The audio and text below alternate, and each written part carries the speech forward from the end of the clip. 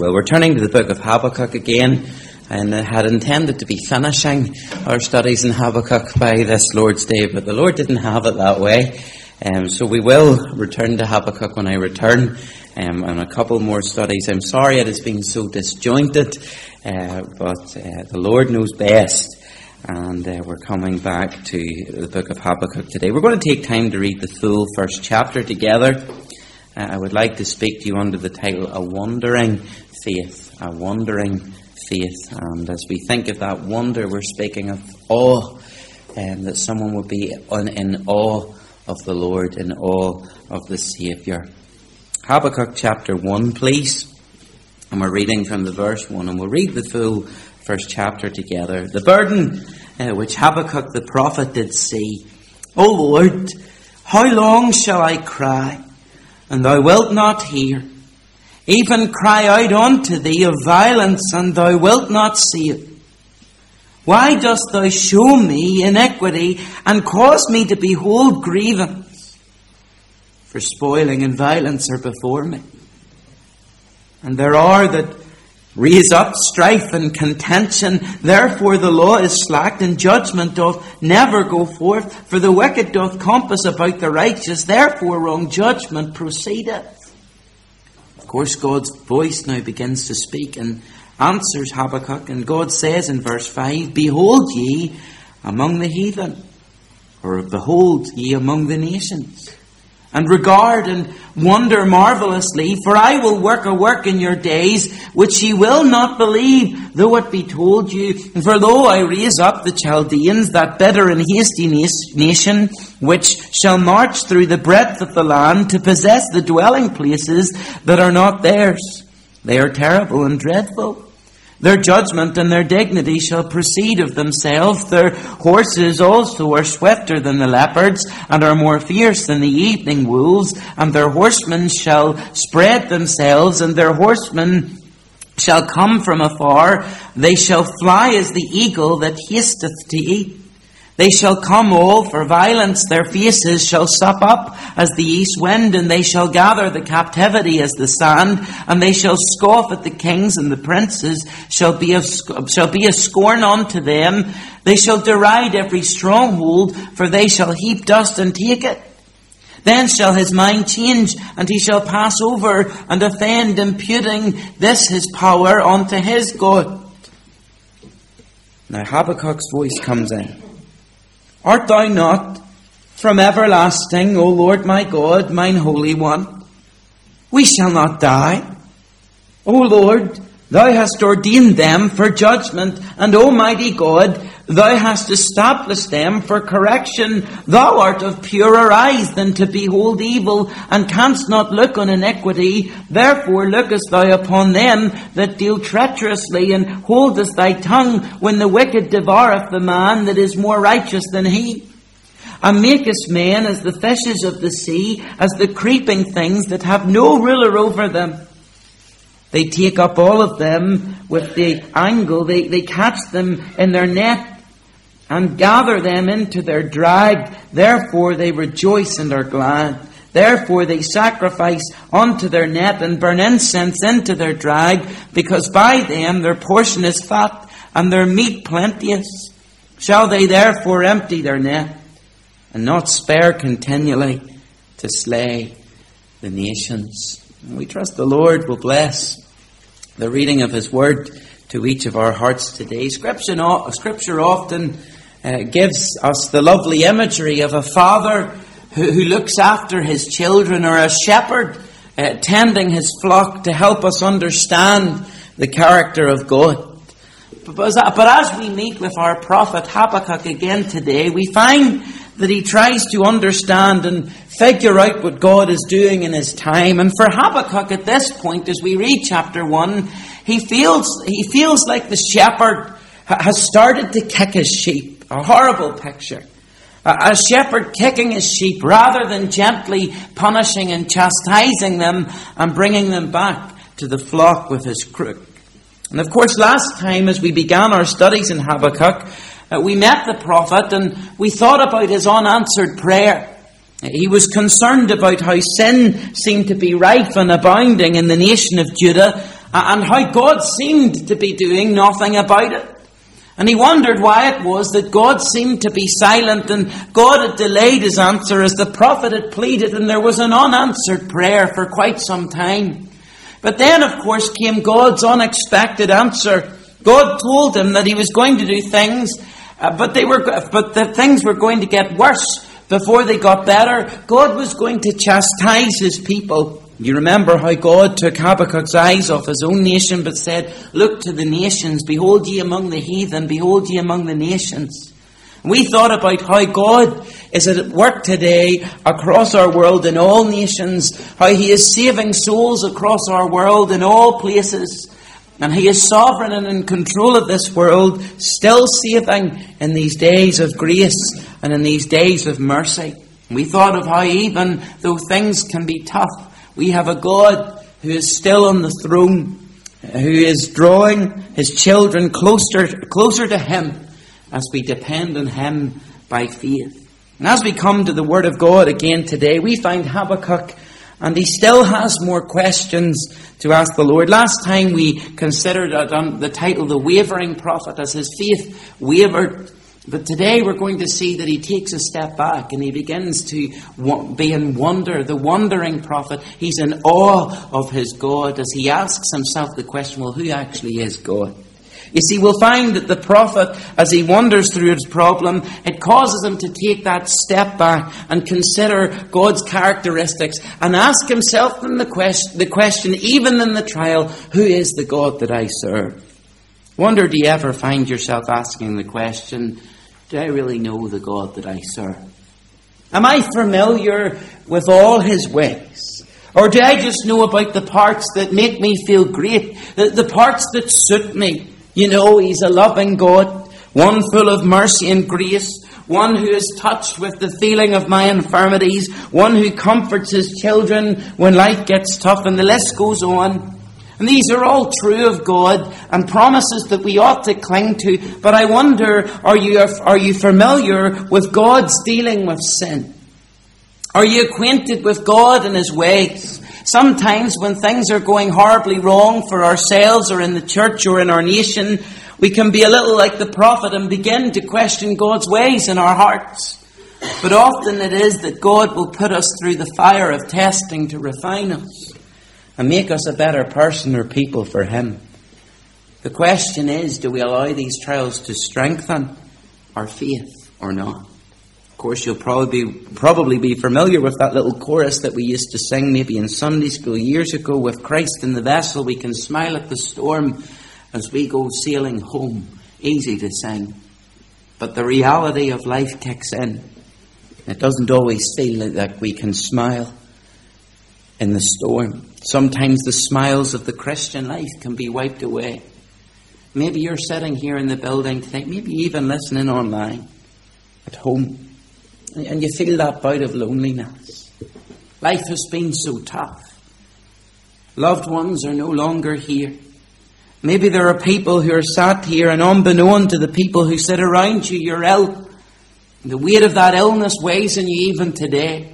Maybe there are people, maybe you're dreading going to work tomorrow. There's that storm that's been brewing in the workplace. And the storms come, and the smile seems to be wiped away, and the joy is drained.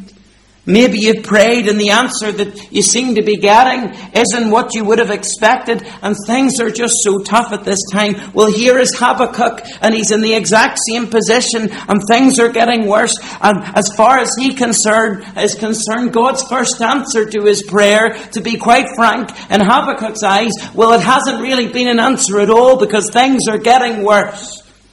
In fact, God's answer, as far as Habakkuk is concerned, it's created even more problems. The Babylonians are on their way, and they're going to take over the land. How can a holy God use a wicked nation to punish his own people? It feels like God is being inconsistent with his character. But let's see and learn from the prophet today. We arrive in verse 12. And this problem of everything seemingly going wrong around doesn't look like stopping anytime soon. But I love this. What does the prophet do when he doesn't understand what God is doing? Does he just throw the towel in and say, that's it, This is a mess, and God's making it worse. I'm done with this. That's not what the prophet does.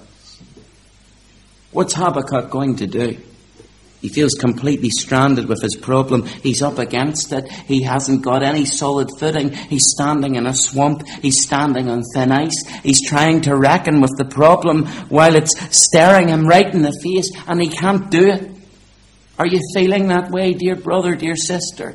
You're nearly at the end of yourself. You can't go on any longer. Listen to what Habakkuk does. He does a very smart thing. He backs away from his problem. He backs off from the swamp, and he gets himself back onto solid ground. That's the key to what he does. Verse 12, art thou not from everlasting, O Lord my God, mine Holy One? We shall not die.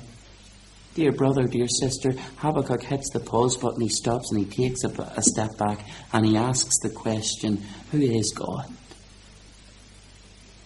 Up until now, Habakkuk has tried to diagnose what is going on by himself, but all of a sudden, he's now backing up and he's standing on this solid ground, and instead of fooling around with what he doesn't know, he backs up to what he does know, and he starts there. And in his mind, he's saying, now maybe if I start with what I do know about God, I can come to some kind of conclusion about what I don't know. Now let's not forget what's going on here. A long period of silence, then God comes along and gives this very vivid description of what the Chaldeans are going to do. Verse 7, they're terrible and dreadful. Verse 8, their horses are swifter than leopards and more fierce than the evening wolves. Verse 9, they shall come all for violence. And the prophet is looking about him, and he has asked for a solution, and this nation, the Chaldeans, they're on their way. Do you remember Psalm 41? It tells us the heathen rage, the waters roar, the mountains shake. It's a turbulent scene. But what's the command given at the end of the psalm, even when everything's going wrong in that psalm? Be still. Just stop. Take a step back. Consider the holiness of God. Yes, things seem terrible now. Stop trying to make sense of the situation on your own understanding. Look up. Be still.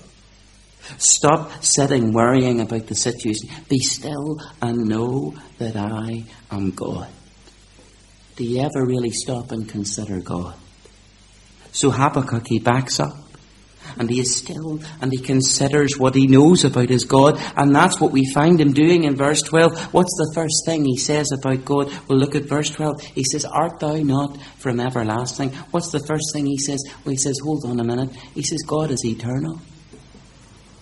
If you look at verse 11, he's been thinking about the Chaldeans' gods, and it says there, and God has told him, then the Chaldeans' mind shall change, and the Chaldeans shall pass over Nethan, imputing their power to their own God. And Habakkuk goes, who is their God? The Chaldeans are going to come down, they're going to wipe out Israel. And Habakkuk's told by God that when they did it, they are going to think that their own God enabled them to do it, and they're going to start praising their own God. And we can almost hear Habakkuk say in verse 12, wait a minute, their God? What is their God? What is He? Why, my God is eternal, and my God is from everlasting. That's what I know. He's not like the God of the Chaldeans. He's not like the God of any man or any nation. He is the God from eternity to eternity. That's what I know. My God was there before time ever began. My God is the God of time. In fact, my God created time. He is the eternal one. Time dwells within God. That means that from your birth to your death, God has been there the whole time, and He's been there before it, and He'll be there after it. Before the Garden of Eden, when all of creation was made, God was there before it, and He will be there after it. And the whole timeline of history of the universe dwells within God. Do you know what that means? God was at the Red Sea as He delivered the people from the hand of the Egyptians. God was with Paul and Silas as they sat in that prison cell singing praises to His name, and the earthquake. He was at your birth. He'll be at your death. He is present in your life. And dear Christian, at every moment, He isn't going to leave you, because He's always been there, and He always will be. He's the eternal God, and He will continue to be eternal when time is ended and earth is no more. What a great God. And Habakkuk says He's the everlasting God. His throne His realm, his rule is outside of time. He rules this universe eternally. He is not subjected to time. He oversees the affairs of this world from everlasting to everlasting. Thou art God. When it comes to you and me, dear believer, this prophecy of Habakkuk, written nearly 7 centuries before the Lord Jesus stood in this earth, has so many precious lessons for us to learn. 21 centuries after the Lord left this earth. Why are God's people being murdered in parts of Africa, North Korea, and in many other places in the world? We could ask that question. Well, why are wars raging in this world? Why are laws being introduced to our own country that stand against our beliefs and standards? And I, from my human, mortal standpoint, and you too, don't have the answers. We don't. But what do I know? Back up. Be still. My God is the God of eternity, and He cares for His children. That's what Habakkuk says. Art thou not from everlasting? I'm going to back up and think about who you really are. But he goes on, look at verse 12. Art thou not from everlasting? O Lord my God, mine Holy One.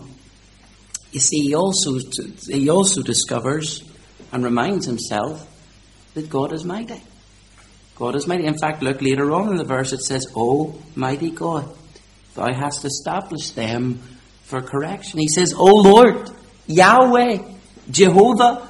That means, that little word, O Lord, it means I am that I am.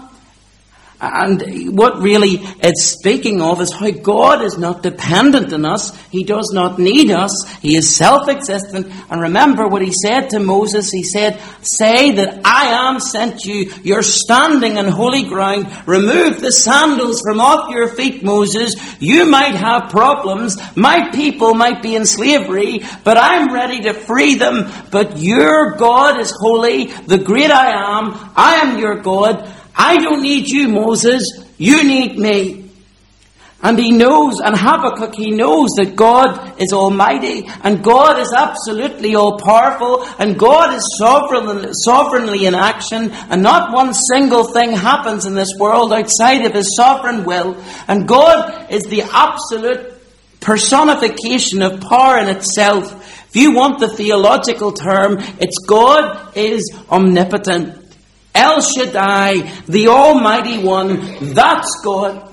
The God who created the world out of nothing. The God who stood one day and said, let there be, and there was. That God, says Habakkuk, has absolute power, bigger than all my problems, bigger than all my fears. God is bigger than any mountain that I can or cannot see, bigger than all my questions, bigger than anything. God is bigger than any mountain that I can or cannot see. My God is in control. He is sovereign. Not one thing could happen that He couldn't stop, and nothing happens that He didn't allow to start. He is the Almighty God. He is mightier than the Chaldeans. He is mightier than anything. And Habakkuk, in his language here, he understands this concept. God is the one in control and knows what He's doing. And yet, he goes on, he says in verse 12, O Lord, my God, mine Holy One. Not only does he remind himself that God is eternal, that God is mighty, but he reminds himself that God is personal. He says, mine. Dear Saviour, thou art mine. How sweet the thought to me. My God, my Holy One. Yes, God is eternal. Yes, He doesn't need us. But He's a loving Father and a good shepherd. And in the trial that you go through today, here's the truth you must remember. This eternal God, this mighty God, He's yours. He's yours. My friend, I don't know what you're going through. Dear brother, dear sister, I don't know. And at times when I sit with folk, I can't fully enter into what you're going through and in your mind. Whether you're doubting, Whether you doubt God and what He's doing, I don't know what it is. But whatever you do, never lose the sense that you're the child of God. Never lose the sense that you're the apple of His eye, and no one can do anything to you unless God permits. And even if your whole world seems to have turned against you, you still belong to this eternal and mighty God. My God, my Holy One. My sheep hear my voice, says the Lord Jesus, and I know them, and they follow me, and I give unto them eternal life, and they shall never perish, neither shall any man pluck them out of my hand. My Father which gave them me is greater than all, and no man is able to pluck them out of my Father's hand. I and my Father are one. I don't deserve it. Neither do you. But God wants a personal relationship with each of us. We can say He is mine. That's precious. It's precious. Habakkuk reminds himself, I don't know what's going on, says Habakkuk. I don't understand why the Chaldeans are coming. I don't understand why Judah is going to be flattened. I don't understand, but I'll remind myself that God is eternal and He's mighty and He's personal. He belongs to me. But he also says this. He says, mine Holy One. And he reminds himself that God is holy. Of course, verse 12 we read, mine Holy One, but we can also see at the beginning of verse 13, he says, thou art of purer eyes than to behold evil. What does this mean? It means that God can never look upon with approval any form of sin, ever. He will never look on it with approval. His eyes cannot behold sin in an approving way. Therefore, Habakkuk concludes that God can never be implicated in a sinful act. Now hold on a minute, God, Habakkuk says. You're an eternal God, so you know what's going to happen if these people come down from the north. You're a holy God, and they're more sinful than we are. So what are you using them for? You can't even look at sin or be implicated within a sinful act, yet you're going to let them come down and murder us alive. And here's what we need to remember. The Israelites had this drummed into them from day one. Through the Levitical law, they were told what was clean to eat and what was unclean to eat, what was clean to touch and what was unclean to touch. They were shown through these various lessons and object lessons within everyday life that God was holy, that God could not abide or look upon sin, and He abhorred sin itself. And they saw it through the priesthood, they saw it through the sacrificial system, they saw it through the purity laws, they saw it through the tabernacle, they saw it through the feast days, they saw it through everything, that God was pure and God was holy. The lessons were everywhere. And just as a side note, we serve the same God today.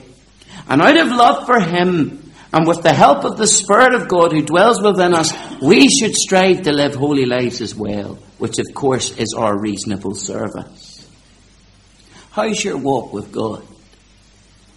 The truth is that the Israelites should have known better than to be living the way they were living.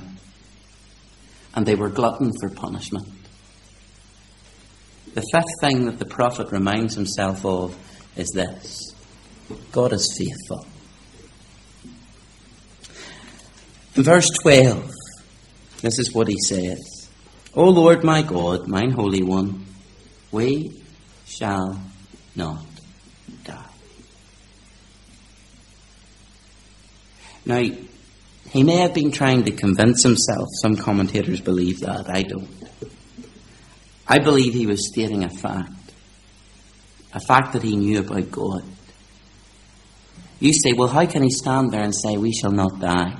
Not only did he know that God was eternal, not only did he know that God was almighty, not only did he know that God was holy, not only did he know that God was personal, but he also knew this, God is faithful. He knew that God had made promises.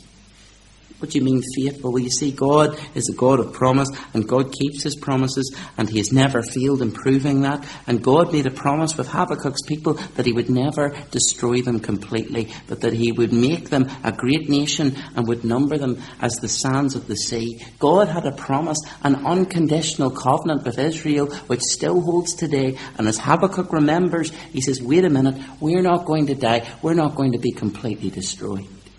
My God is a faithful God. He's not going to let the Chaldeans wipe us off the face of the earth. He's got a promise to keep with us. And Habakkuk, he's on solid ground, and he's remembering the promise made to Abraham, that covenant, the Abrahamic covenant given to Abraham, confirmed with Isaac, confirmed with Jacob, confirmed with David, and God said it again and again and again, and Habakkuk remembers that God is faithful, and the prophet couldn't forget that God said, I will be their God, and they will be my people. And so he stands on firm ground. They had no dwelling spirit, they had no New Testament, for that wasn't even in the mind of the prophets. Christ was in a prophetic way, but nothing of the instruction and guidance for the inward man found in the New Testament. All they had to cling to was that God doesn't break his promises, and he is faithful. And so we start to get a sense that Habakkuk, as he considers his God, suddenly begins to back up, and he stands back, and he's still in this time of trial. As everything seems to be going wrong, he takes that step back and he says, I'm going to be still and know that you're God. And our time is gone. I have so much more to say here. We'll have to finish it next day. Another 4 weeks you have to wait. But as I think of the trials that each of us will go through, there's no doubt about it. There's times that you will be left questioning, why is this happening to me? And you won't understand. And maybe from a human perspective, no one will be able to explain what you're going through.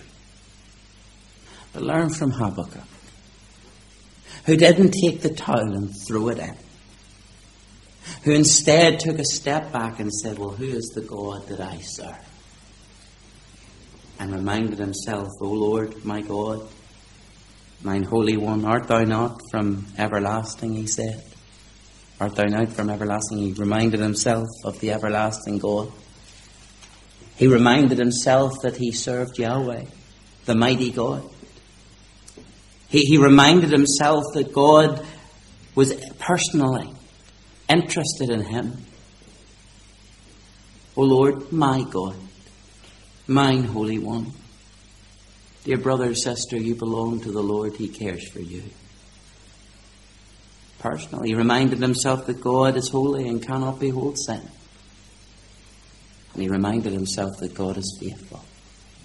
I trust that these simple lessons and reminders, there was nothing too complicated there. These are elementary lessons. But I know that I need reminded of these things throughout my life.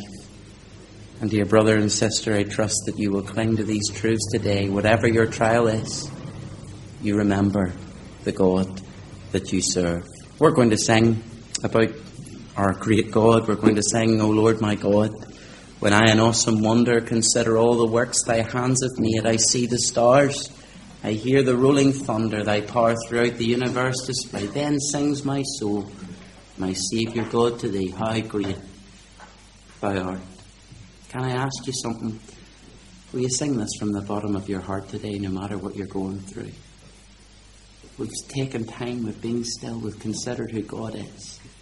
Surely if you're saved, you can sing with full gusto, how great thou art.